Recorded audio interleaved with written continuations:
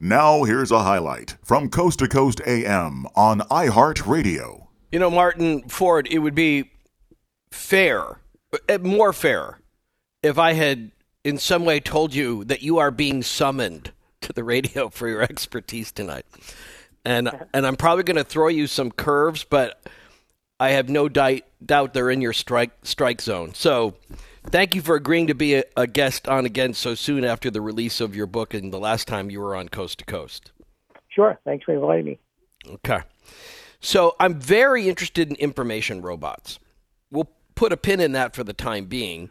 And I'll ask you to give a quick synopsis of the most recent book, Rule of the Robots, that just came out in, was it September of this year? Yeah, it was. So Rule of the Robots, and the subtitle of that book is How Artificial Intelligence Will Transform Everything. And really it's a book about artificial intelligence, which will, it impacts as physical robots that can do, things that manipulate the environment, but also just as software that has intelligence that can solve problems and learn and so forth. And I genuinely believe this is going to be our most important technology going forward. It's going to be a technology that truly shapes the world. I think it's going to touch every aspect of our life, our culture, our economy. In many ways, I think it will, AI will come to be like electricity in the sense that it will just be ubiquitous. It will be everywhere. It will touch everything. Right. And of course, if you lose your electricity for a day, it has a huge impact on your life. And the same would be true of the applications of artificial intelligence that we're going to deploy. So I think it's truly going to be a critical technology, and it will have many, many upsides, benefits, and also many dangers and risks that come with it. Well, I think with the term I would use here in this case, in the comparison to electricity, is turnkey. It's just going to be, there's going to be an expectation, and much like turning on an oven, that it will get hot. That we will have this sort of casual relationship with the function of artificial intelligence. But I want to start there because I know that even the definition by some of artificial intelligence is kind of contested territory. What exactly, how do you define artificial intelligence versus just a car engine? Why wouldn't we say a car engine is an example of artificial intelligence? Right. I define it very simply as being a machine or a software system that can solve the kinds of problems that human beings solve, using our brains. And the most important aspect of that, at least right now, is the ability to learn. The AI applications that we have, often called machine learning, do have this ability to learn. When you were doing your introduction earlier, you mentioned the Roomba robot, right? Yeah. Now that robot can learn. It does learn. It learns the dimensions of the rooms in your house that it's going to vacuum, right? Every house is different. You don't have to buy a different robot depending on how big the rooms in your house are. It learns that for itself. It explores and makes a map of the room, and then based on that can vacuum very efficiently. So that's but wait. How do we? I don't know that I would agree with that. And so this is one of those reasons why I'm stepping in, because I think when we say learn, it reacts. But is it really learning in that if I turn it off and turn it back on again, it's going to retain knowledge of I believe the so. room? I don't have one personally, but yes, it doesn't. My expectation is that it would. I don't think that it's the case that every time you turn the Roomba on, it's just going around randomly, bouncing. It is. I think it is, because you can. This is why I would. This is why I think it's important that we really hit on these definitions and we try to understand them moving forward. Because I'm not sure that a Roomba is any more of an example of artificial intelligence than, say, a bumper car, which will hit something, bounce off, go in a different direction, bounce off, go in a different direction. It's kind of like a bumper car with a vacuum cleaner attached to it, which is a synthesis, which is interesting. But it's part of why I think we get into, I'm afraid of some rabbit holes on this conversation, because as you know, many other of your colleagues or people like Elon Musk and others of your contemporaries would say that we overemphasize when we say artificial intelligence as opposed to just really smart machines. Well, I mean, I think those two terms mean more or less the same thing. And there's no doubt that artificial intelligence has been hyped. And, people like Elon Musk have made big promises that in terms of self-driving cars and so forth that have not yet been realized. It's going to take longer to get to, for example, cars that can really drive themselves and so forth. But going back to the Roomba, I've never, owned one or used one. I mean, have you? Have you actually? Yeah, no, I have two of them. Okay. Well, I can't speak to that specifically, but I can tell you that many other robots use similar technologies, and they can learn and they can learn to navigate. Right? I mean, that's what. That's what I'm separating out, though, and this is why I say this, because you're exactly right when we're talking about truly the idea of self-learning, self-educating, knowledge-retaining robots who can do just like what you said, that they can problem solve without us giving it input, right? Exactly. They can learn from the environment, from data. So perhaps the Roomba isn't very advanced, but definitely there are many other robots, real robots. Artificial intelligence is really all about the ability to learn. So, for example, there are robots in hospitals that do deliveries, and they learn the route, through the corridors, which door to go through, and so forth. Same thing with hotels. There are robots that can deliver things to your room in a hotel.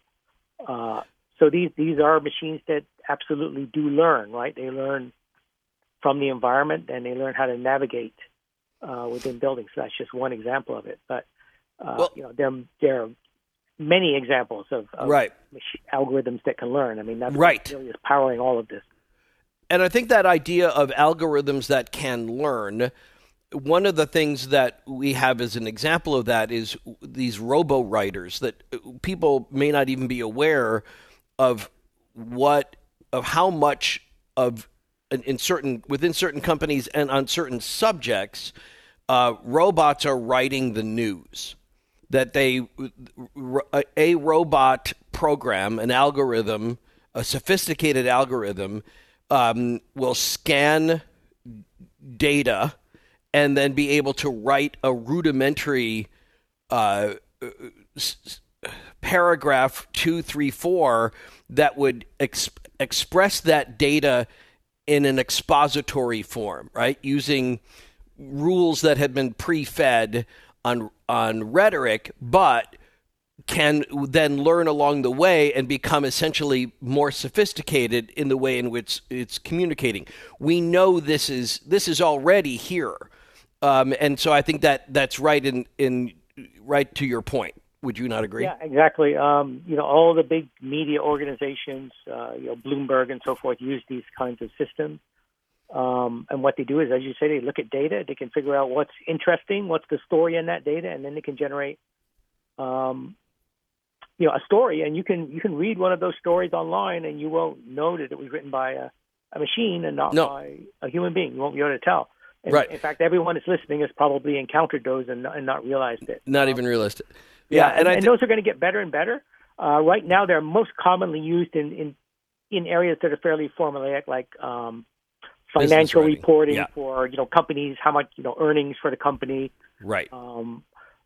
Sports reporting, they're used a lot for that because you can with the basic facts of a game you can put together into a narrative. And it's not just journalism; they're used in many kinds of applications where you need to do basic writing. I know they're used to generate real estate descriptions. Like if you go by a real estate office, you'll see these.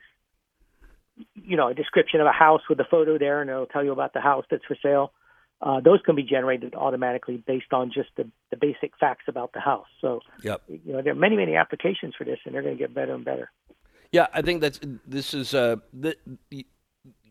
are 100% correct. When we hire a first or second year grad out of college, and we have him or her write a story, it may not be fundamentally different in any way than a robo-journalist program. would do, and they would look in the end very, very much like a variation of each other, just a basic information, slightly different. But the word choice, and especially when you're communicating straight data, you want to limit the amount of expression that goes into something like that. Yeah, but they would definitely become much more sophisticated, going forward. They already are getting better. And as you mentioned, in many cases they can match or even outperform an entry-level employee. So I do think going forward, this will begin to have an impact on jobs, and maybe in particular entry-level jobs, right? As you say, people coming right out of school, because very often you hire those people to do more routine, repetitive, predictable types of things. And those are the kinds of things that AI and robots are the best at. And I think this is an important safeguard, because I think it's a curb that we need to differentiate between what's real and what's Hollywood, and the robots as they are portrayed in the Iron Man series that have different personalities and react with audio and seemingly have their feelings hurt and other things like that. That's a ways away. And I understand that that there are these Japanese cyborg type robots that become human facsimiles, and we will react differently perhaps to that than we would if it were just an elaborate bolt cutter, or some kind of welding unit from a robot factory floor. And so, but some of that may really just be our imagination. That really comes right down to it. They aren't any different. Just because we put a human face on it and some sort of rubbery skin, it really isn't any more sophisticated or more human-like than the robots that are on the factory floor all over the country right now. Yeah, that's true. And as you say, it's going to be a long time before we have the kind of robots or artificial intelligence that you see in science fiction movies. I mean, that's right. Okay, and but that's the minimum decades away, maybe 50 years, maybe even 100 years away. There you go. So the humanoid robots you see now, the robots that look like people, are for the most part, they're kind of gimmicks. Right. They're done almost like puppets, right? And they can do some very basic things. But the problem with robots of this kind so far is that they can't really do much in the way of useful things. So I think it's going to be a long time before we all have robots at home, they're going around doing all kinds of things, because that's really a big technical challenge. But it's going to be a very different story in workplaces. Inside an Amazon warehouse, they've already got a lot of robots, and those robots will get way better. That's going to have a huge, very real impact. But of course, those robots look absolutely nothing like people, right? I mean, they're not. They're just functional machines.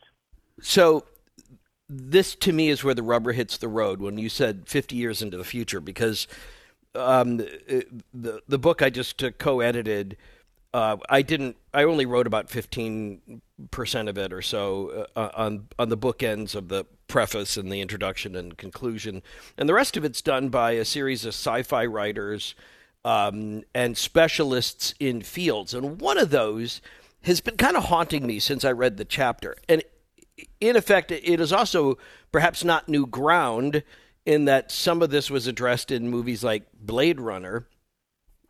But we do have an interesting problem coming up, I think, when it comes to self-learning robots. And I want your reflection on this. Is if we go into space, we will very likely, any type of colonization, if we effectively, as Elon Musk wants to do and others do, want to start to build a colony on the moon or a factory in zero gravity that would make certain products that can't be made here on Earth. If we get to that point, the human to robot ratio is going to be way higher than it is here on Earth, because there will be many fewer humans, because that takes a lot of support to keep humans alive in space at that point, and many more robots to support those fewer humans. Do you accept that proposition? Sure, robots of all kinds. And in fact, if you look at what NASA has done, I mean, basically the spacecraft they're launching are in fact robots, right? I mean, we right. the ratio of those unmanned robotic space flights to, manned, with people aboard, which we haven't even had in a long time, from NASA is much higher. And I think that's probably the future for the most part. In many cases, there's no reason at all to have people there. But if we're going to have self-learning true artificial intelligence that is sophisticated and has that component that we started with, that in order for it to really be defined as artificial intelligence, it has to be able to either learn from other programs without human intervention or self-teaching, and be able to make a series and retain information just like any growing human would on all sorts of binary circumstances that we run into. Listen to more Coast to Coast AM every weeknight at 1 a.m. Eastern and go to coasttocoastam.com for more.